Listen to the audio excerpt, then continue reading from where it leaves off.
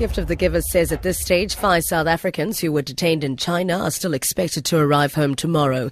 The tourists were part of a group of 20 who were exploring ancient China. They were arrested last week in China's Inner Mongolia region. Chinese authorities linked their tour group to a suspected terror group and said one of the group had allegedly watched a propaganda film in their hotel. Gift of the Giver's Imtiaz Suleiman says they're still waiting for confirmation that the South Africans have been taken to the airport.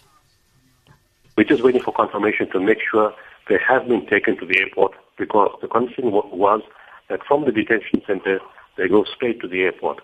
So we are still waiting for that confirmation to know that once they're at the airport and taken the flight, then we'll be happy that indeed the first 5 are returning home and should be in South Africa tomorrow. Deputy President Cyril Ramaphosa's delegation currently visiting China and the Department of International Relations have also been engaging with Chinese authorities on the issue of the detained South Africans.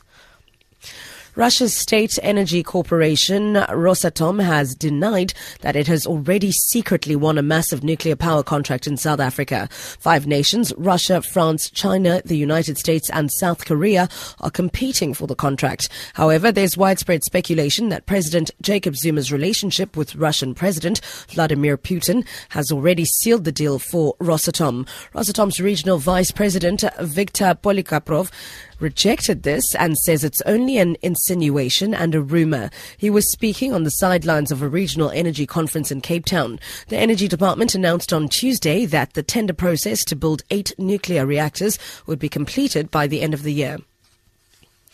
Experts say it's encouraging to see that more young people are serious about combating climate change in the country. They say the number of students who enroll to study natural resource management at universities has increased.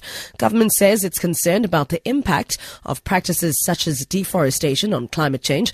Speaking at the close of the Forest Indaba in George, Andrew Leitch from the Nelson Mandela Metropolitan University says empowering young people is key in preserving South Africa's forests. Campus here at George is in the heart of the forestry region. One of our premier programs that we have is in forestry management. We've had it for many years. We grow that program, and a new program that we've brought in is veld fire management. It's the only one in South Africa.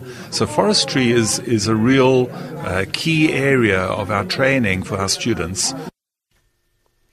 And finally, 9-time champion Hank McGregor took control of the 2015 Berg River Canoe Marathon over an altered first stage from Herman to Bridgetown yesterday.